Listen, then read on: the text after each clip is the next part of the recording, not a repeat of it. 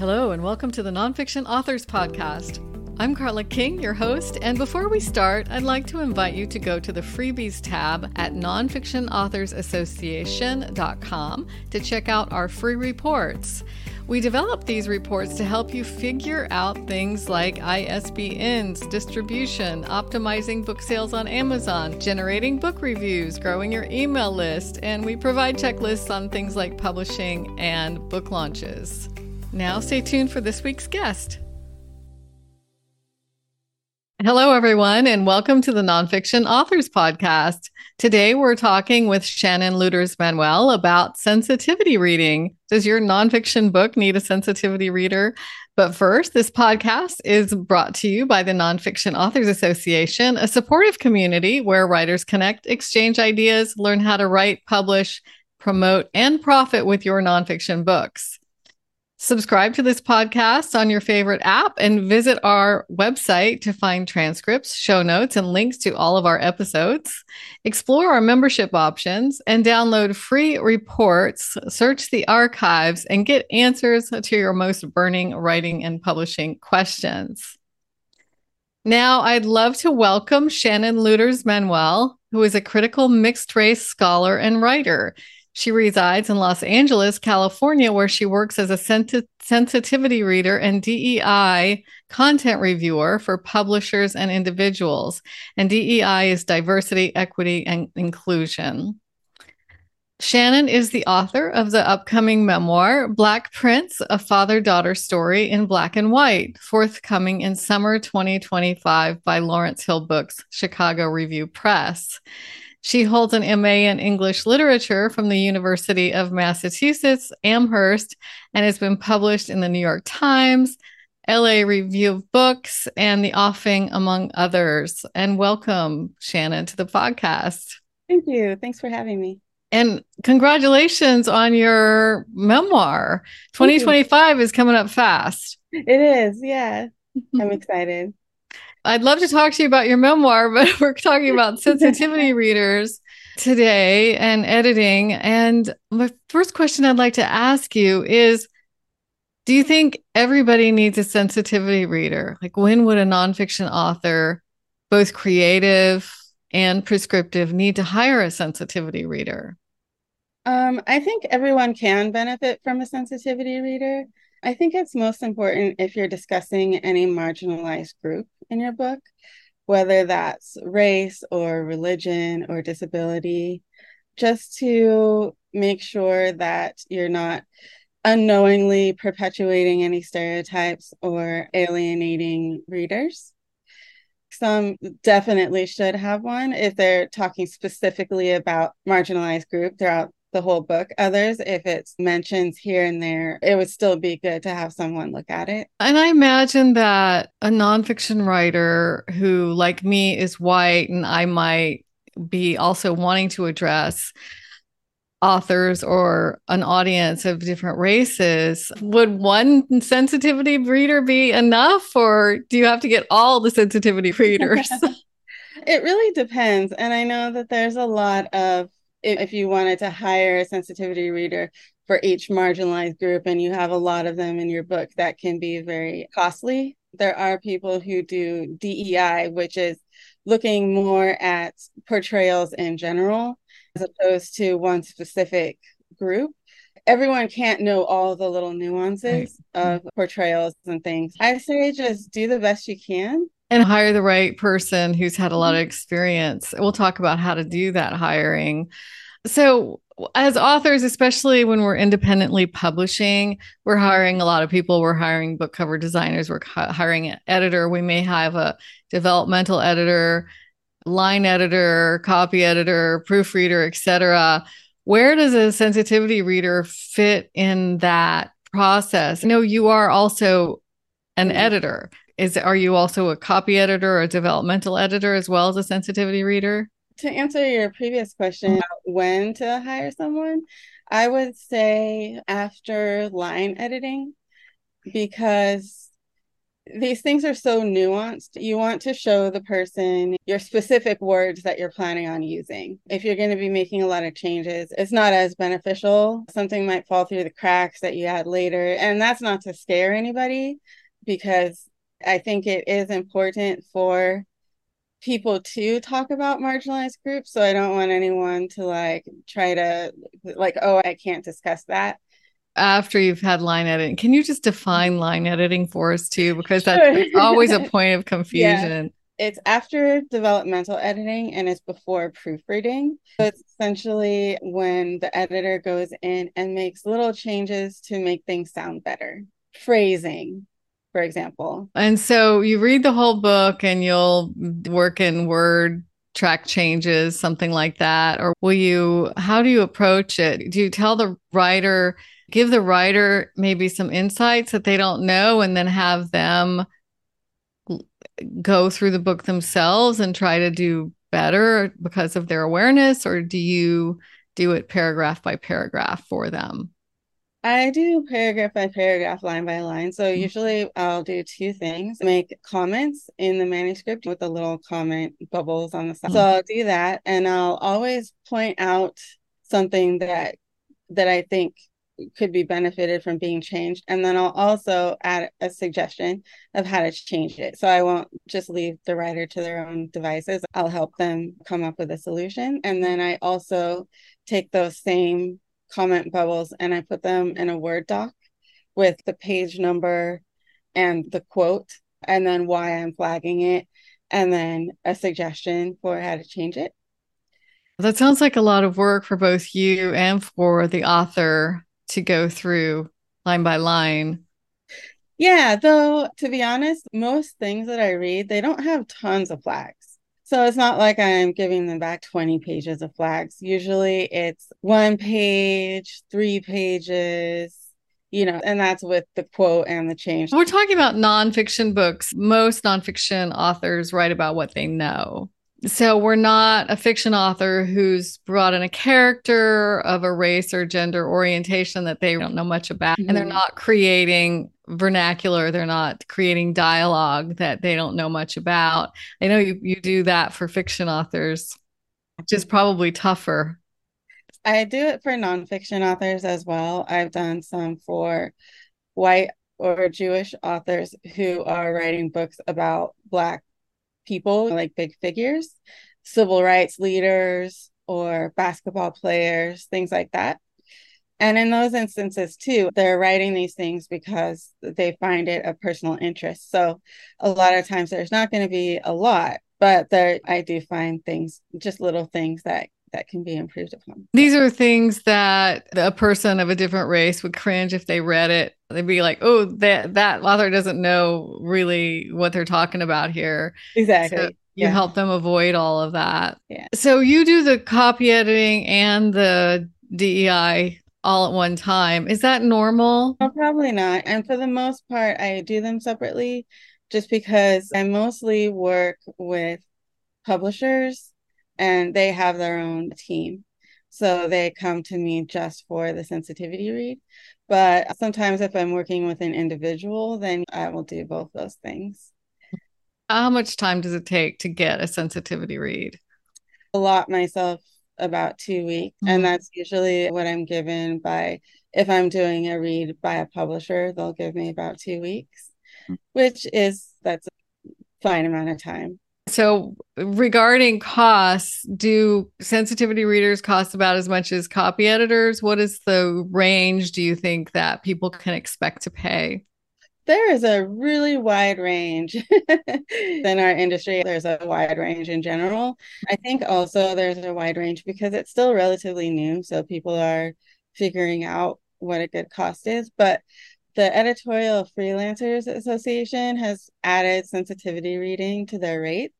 And so I generally go by that now. And with a per word rate, it's 1 cent to 0.019 cents per word. I would say it's $800 for a book.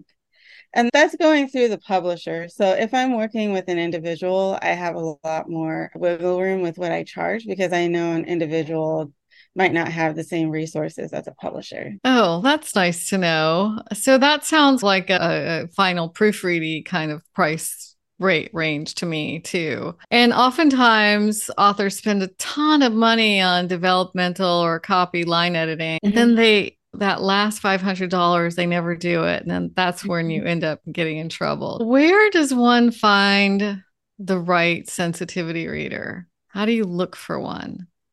So there are a few places. There's, again, the Editorial Freelancers Association has a category for sensitivity reading for people who are our members. You can search for people that way. There's also a Facebook group called Binders Full of Sensitivity Readers. So if you're a non-cis male, you can join that group and then find sensitivity readers that way. People have found me through LinkedIn. So you think you found the right person. How do you interview them to make sure they are indeed the right person? Usually just a phone call. You could do a Zoom too if you wanted to talk about the book and see if it would be a good fit. You can also ask the person to show a sample of something a review that they've done before, just to see what kind of feedback they usually give, especially if they've done sensitivity reviews before. And not to say if they haven't that they're bad, because everyone has to start somewhere. It seems to me that last year I noticed our beta readers asking for books. Hey, I'm like I said, a Native American transgender woman. I would love to read your book and we'll charge very little to give you some feedback, for instance. But those were so random. I'm wondering if there are readers who are doing that because they just love to read and they want more books and they love delivering that kind of feedback to authors. I haven't done a lot of beta reading myself. Yeah, they could want that or they could want experience doing reviews. That's true. Book reviewers for sure. Yeah. What is your feeling on the awareness by publishers and authors on the need for sensitivity reading? Are you seeing an uptick of publishers who are requiring it and including that? And then don't you wish that more independent publishers and independent authors would ask for them? I do. Yeah. Especially, I think with publishers, I honestly don't know if they're requiring it or not. I feel like the ones that I usually get are authors wanting the review. I do work with Pearson textbooks and they do require it. And in that case, we don't communicate directly with the author. It goes through Pearson because they might be less receptive because it's something that's mandatory. But usually for me, when I'm getting the reviews, it's from people who want them. So I have seen a big uptick, especially following the death of George Floyd. There was a huge uptick after that. And it wasn't just for books, but it was also for press releases, blog posts, information, everything that you can think of. One really interesting one that I did, I would say this is my most interesting one, was an English translation of a French cat role-playing game. That sounds bizarre. Yeah, it was interesting. So what was the sensitivity read that? What were you reading for in that case? So in that case, I was actually just looking for anything. The authors who wrote it were just old school, older. I found a few things to change. It's the drunken person, or that's the only one I remember. It was stereotypes. Yeah, and just language we don't use anymore. Yeah. I know that as a female and having been in technology and motorcycle repair and all of that for a long time, I see a lot of cringeworthy materials in journalism and user manuals. Even now, I wish everyone would do it. I wish everyone would get a sensitivity read. Do you think every white cisgen male should get a sensitivity read? I don't think it's just limited to that either, because I think everybody has implicit bias. Everybody might say things that they don't realize is offensive to another marginalized group. For instance, in my book, I'm writing about my relationship with my father, who was addicted to alcohol. So I might hire a sensitivity reader to read through for alcohol addiction. And I'm a female person of color, but everyone has things that they don't know the specific language for and things like that. Is there any advice that you can give to, let's just start with memoirists, that would help them deal with diversity better and language better in their books? Yeah, there's a few things. For instance, I wouldn't be afraid to write about race. It's okay to say, it's okay to mention someone's race. Like, that's okay. It's just in the way that you do it. If you assume that all the people that you're talking about are white and then you say the black bus driver and it's not important that he's black, that can be off-putting because then like a black reader's, oh, this person is writing this from a white lens. If you're just talking about people in general, oh, my best friend, she's Jewish. Don't be afraid to talk about that. Things that I flag a lot for, one is Black is now capitalized when you're talking about the race. Instead of blacks and whites, say Black people, white people. And while Black is capitalized, white is not capitalized. Because for Black, it's showing the commonality of the diaspora. So little things like that. I was talking with Alex Capitan about that, who we both met at the Professional Publishers Network in Berkeley. And I spoke with him about the white default, right? Everybody's white unless you mention the Hispanic maid or the black bus driver. No.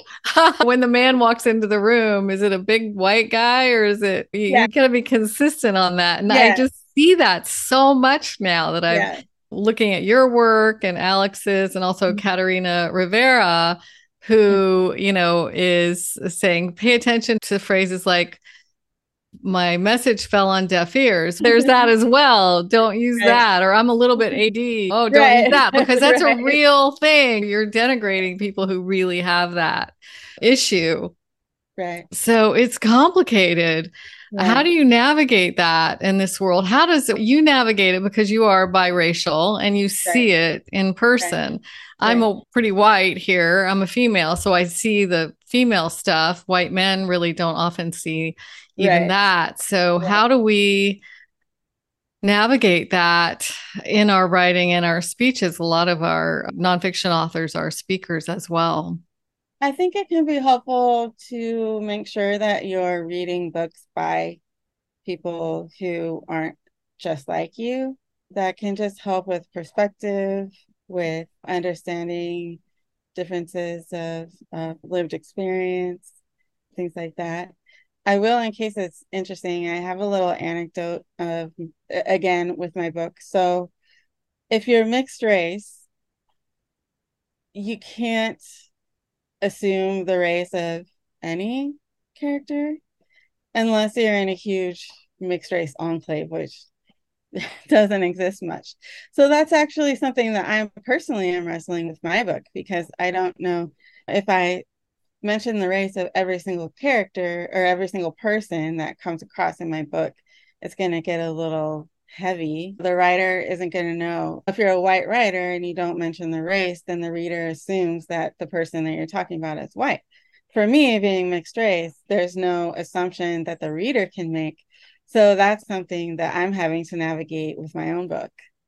Wow. So how do you handle that? I'm not sure because I don't know if I'm doing it correctly yet, but we're still in the beginning stages. So it's something that I'm just going to have to figure out as I go along. Yeah. Yeah. It's tricky. That also in fantasy novels where there are fictional races and kind of animals and people of all different planets and underwater people and all of that. So yeah, it is pretty tribal. It's like belonging to one tribe or the other. And just describing one isn't good enough because you're dealing with so many variations. Is there a group for mixed race authors that talks about that kind of thing? Not that I know of, but a friend and I, we actually were discussing this a couple of days ago of thinking of creating one. So, because as far as I know, there's not really a group for that now. Seems like that would be popular. I use Yeah, Facebook. I don't know. You're younger than I am. You probably don't use Facebook as much as I do, but no, I there are all do. these great Facebook groups. That would be a great one, I would think. You probably get a lot of beta readers for your memoir too. Yeah, probably. Yeah. You've published a lot on race, not sensitivity reading per se, but on race and on writing. What's been your most popular topic, do you think, on race? Probably the one that I did about Bridgerton, just because it's Bridgerton. Yeah. So people are talking about it anyway. Yeah, I love But Bridgerton. yeah, Shonda is my hero. yeah. I actually wrote about there was the mixed race character who was pregnant and then tried to get engaged to the one white brother of the main character. I'm Yeah. blanking on names. Okay. I was really excited to see a mixed race character like her in something like Bridgerton because just historically we haven't seen something like that. And that's what Shonda does, which is great. I did my master's thesis on the tragic mulatto narrative, which is essentially historically in literature, there was this character who would be mixed race. Often she would be just a little black and mostly white to garner even more sympathy for the white readers. And her role was to represent the evilness of slavery because here's this almost white person who's enslaved. And then it transitioned from that after the abolition of slavery. She was still always this tragic character who maybe died young or couldn't find her place. She was often sickly, just sentimental, but like sentimental in the way of not being able to exist in the world. And in Bridgerton, when that character started following some of those tropes, it was really disheartening. For example, she had the secret, she was treated poorly by, I believe the mom was her aunt or first cousin once removed or something. But her story ended up being very tragic. And I just felt like that was a missed opportunity to give her some sort of a different trajectory instead of like having her fit that stereotype. Where can we find out more about these tropes, these stereotypes, these things that we can avoid by reading your blogs and your articles? So Yeah, maybe you could tell us where we can find those. I have a lot of them on my website.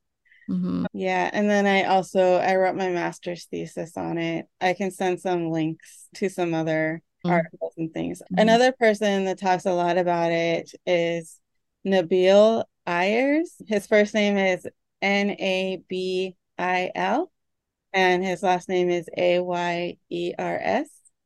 So he had a book come out last year, I believe, called My Life in the Sunshine. And then he's just also written about race and being mixed race for a lot of outlets. Mm-hmm. I see he's also a musician. Yeah. Interesting.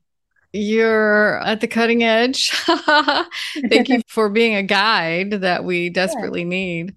I just fell into it with studying it in grad school. I didn't really have any direction because I was the only mixed race person there. So I did it myself and then had an advisor who was interested in the topic. And then as sensitivity reading started off, someone reached out to me who I didn't know. And he said he was writing a book, historical fiction. And the main character was a mixed race young woman in LA. I forget when it was, maybe 1940s. And he wanted to ask me some questions about mixed race identity. And this is not normal for me because I tend to not charge enough. But I was like, okay, sure, for $75. You've raised your prices since then, I'm sure. Yeah. But it was my first thing that I could say, okay, I did a sensitivity read here. I gave this guy that I didn't know some guidance, and it just went from there. Do you think you have a book on sensitivity reading coming down the pipes? Oh, maybe I haven't even really thought about it, but maybe. I know you're busy with your memoir, so maybe that's Yeah. next. When the editor has it, you can start working on something else. Yeah. Congratulations on that memoir, by the way. Thank you for all the work that you're doing, fighting the good fight, helping us use the right words to reach Yeah. more readers and to be sensitive to readers that we don't know we have yet. So I Yeah. appreciate it very much. Thank you. And thanks for having me on the podcast. Glad to have you here. And thank you to everyone, our nonfiction author listeners and the professionals who help you succeed. Remember, keep writing and publishing. The world needs your experience and expertise. Thanks for listening to this episode of the Nonfiction Authors Podcast. You can find the transcript, show notes, and links for this episode on the Courses and Events tab at nonfictionauthorsassociation.com. While you're there, please check out our membership options. We've negotiated discounts for our members that can more than pay for your membership fees, such as 20% off editing and 10% off audiobook production, 33% off our master courses, discounts for printing, publishing, and website development, and discounts from Office Depot as high as 80%. We send out an author advisor email every Friday that includes media leads to everything from periodicals to podcasts where you can promote your book. Members can also participate in our very popular mastermind group we call the Author Brainstorm Exchange, and you'll get access to our private community too. We have a year-round nonfiction book awards program, an annual nonfiction writers conference, classes, and master courses on book marketing, book publishing, and book promotion, all of which come with optional professional certification for author assistants, consultants, coaches, and others who help authors succeed. There's a lot more to explore at nonfictionauthorsassociation.com. We hope to see you there.